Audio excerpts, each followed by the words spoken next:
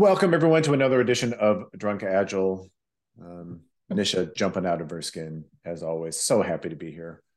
The pillow is just right there, Nisha. Just so you know, it's right, she right she there. literally just finished a treat, so Ah, she's probably gonna be like that for a bit. she's done. So we have Nisha, star of the show, with us. You know, unfortunately, you get one, you get that other one. So we have Buy one Pratik. get one. Yeah. Pratik Singh as well. My name is Danny Bacanti. Thank you for joining us, Pratik. What are you drinking tonight? We keep going back to this because I have a bottle still sitting in the Blair Athol. Ah, Um, that's a good one. yeah, 59.8%. Campbelltown, Highland. So, yeah. The Cadenhead's Campbelltown, but the whiskey is Highland. Yeah. Bourbon cask. Oh, It's great. it's just beautiful. I'm switching things up tonight. Forgive me, everyone. It still starts with a W though. I was just telling Pratik, for whatever reason, my wife opened a bottle of wine yesterday and didn't finish it. That's sacrilegious, right? So I'm going with a Tignanello tonight. One of my favorites. And those of you, if you're familiar with red wine, you will know it's one of the best out there, um, from my perspective, anyway. So, cheers, everyone. Yes. Following on, so we've done two episodes in a row on the flaw of averages. We've had actually several questions come in based on the first two episodes. The first episode, especially when we were talking about one of the problems with the flaw of averages, distilling a forecast down to a single number that is an average. One of the problems with that is your chances of hitting exactly that number, exactly that average, pretty close to zero. In many cases, it's actually zero, right? But in a lot of cases, it's even if the average is an option, the chances of hitting that average exactly are zero. So we had a lot of questions come in, about, well, nobody ever really expects to hit exactly that average. They're thinking, hey, it'll be, if we give a date, it's on that date or before, right? People are think about this stuff in terms of a range. So we want to address that because that's certainly not been my experience when dealing with customers. And we do have some examples of this. If you are in a situation where your customers kind of think that way, that's maybe a good thing. I don't know, Pratik, can you start us off with why it's dangerous to assume when you give a single date that is an average outcome, that to assume that your customers are thinking on or before that date, therefore you have a 50% chance. Why is that thinking dangerous? Yeah, I'm sure you'll hit this point later as well, and you've got better examples than I do on this. But um, I would also, everyone who's thinking in that manner, I would also flip that thinking a little bit to say, you're at the time, same time as you're telling them 50% on or before, you're also telling them 50% on or later. So it's if they're thinking if you think they're thinking that way, a 50% on before, they might very well be thinking 50% on or later as well. Which, yeah, that's again, I know you have a couple of examples that go deeper into this. Yeah, should we dive right into that? I mean, I've Yeah, already let's been. go. Why Okay, not? whatever. The first exhibit A for what I want to talk about is about 10 years ago. Bennett Vallet and I don't know. I think we've talked about Bennett before. Hopefully, we have. He was a product director at the time Siemens Health Services. And I came in to help them out a little bit. And they did a lot of this stuff. They did Monte Carlo forecasting and things like that. And they came up with the date, and they communicated for their budgeting cycle, for their planning cycle, whatever. They communicated what that date should be based on our assessment of risk. It turns out as we ran that project, as we ran that particular release, I guess I should say, we came in quite a bit early. We actually came in more than 10% early of the date or the number. I can't remember exactly. This is documented. We can point everybody to the case study. More than 10% early of the forecast that we provided. And Bennett actually got called into some executive management board or something like that. He actually got in trouble for this because the company said, why did you tell us this date and you actually finished 10% early? And in their minds, finishing early wasn't a good thing. In their minds, having that delta of more than 10% was a very, very, very bad thing because they assumed some stuff. They assumed Bennett was padding his estimates. He assumed the team was They assumed the team was sandbagging.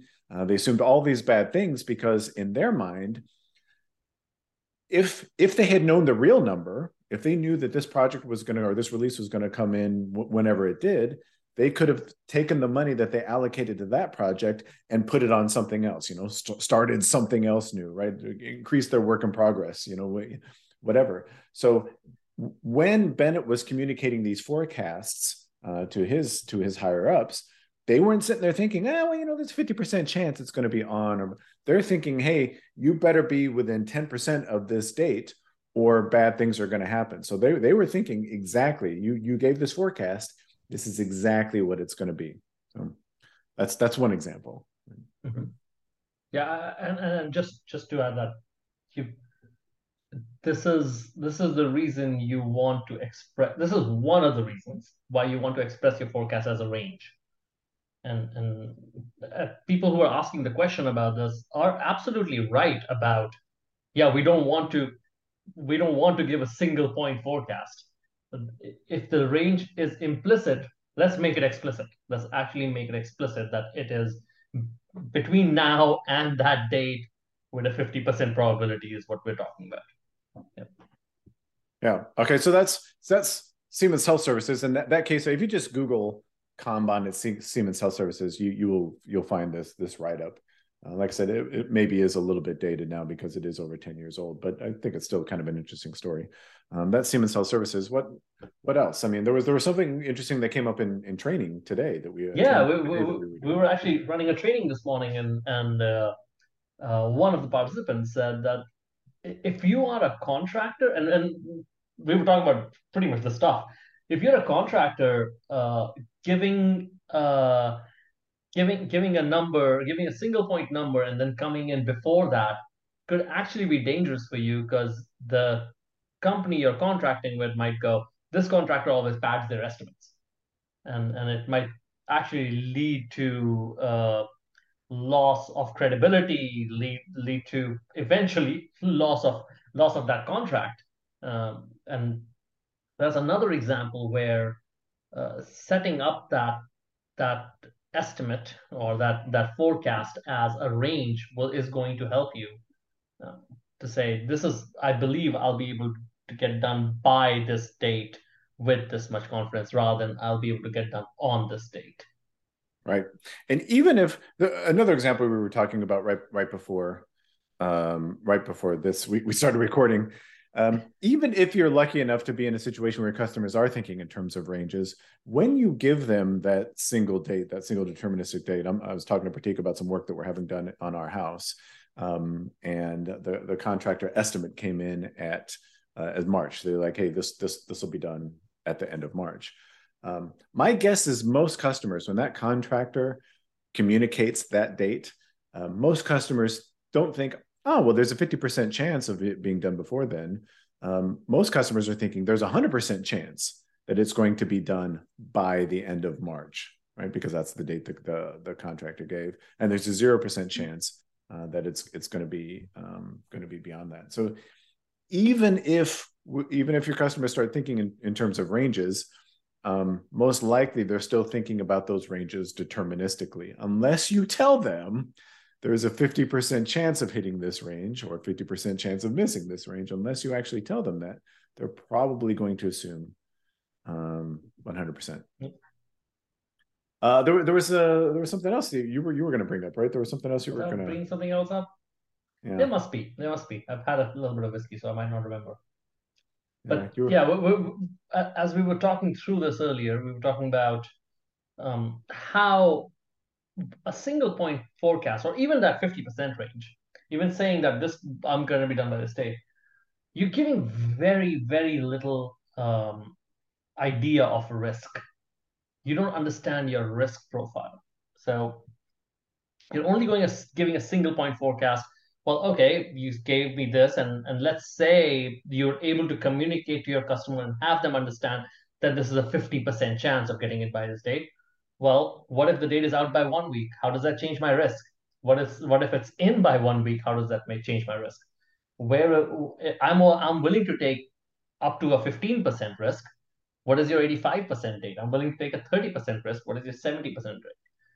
That risk profile is not exposed to the customer at all when you give a single point forecast, even if it's a single point and range.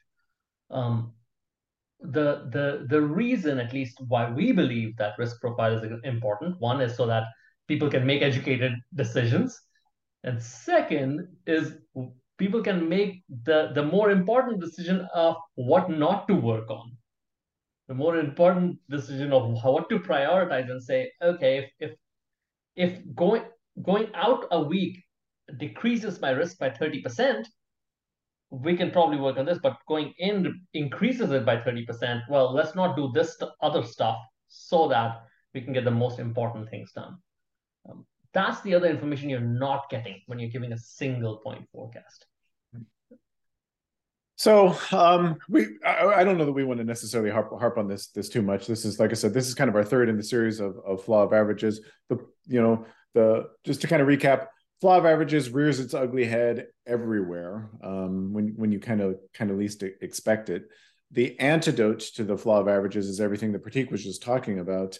Instead of giving a single point forecast, especially a single point forecast that is an average, as much as possible, give a range. What is our range of possible outcomes, and what is our probability of, in terms of our forecast, what is our probability of being able to hit that range? That we say this all the time until we're blue in the face, but you have to be able to give your customers that information, as Pratik just said, so that they can assess risk, right? They have a much better understanding of the risk they're willing to take on than you do.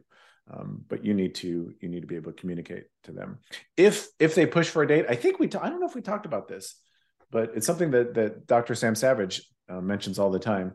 It's like, if they're pushing for a date, the answer that Dr. Sam Savage gives is, well, you tell me what date you want, and then I will tell you your chances of hitting that date.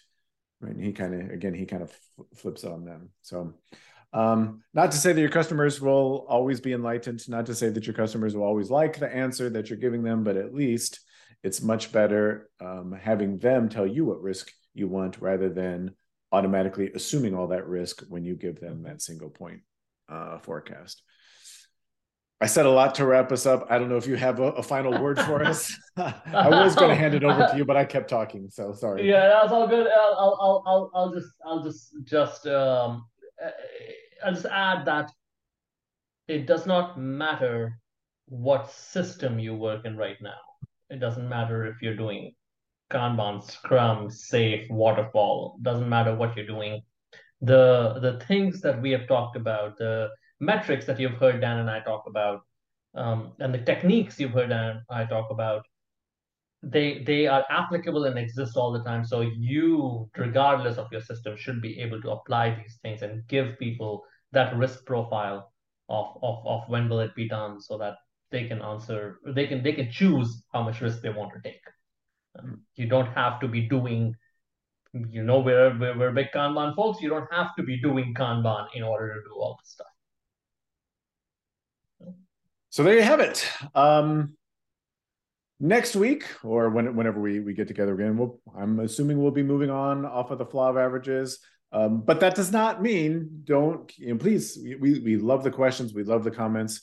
Please keep sending them in. My guess is we'll maybe move on to some other topics after this. We've done the flaw of averages arc, so we'll go on to something else, and hopefully I'll be back to whiskey at that time as well. So for Nisha, who was making a little bit of noises earlier, but she's back to her spot. So for Nisha, for Pratik, my name is Daniel Vacanti, as I mentioned.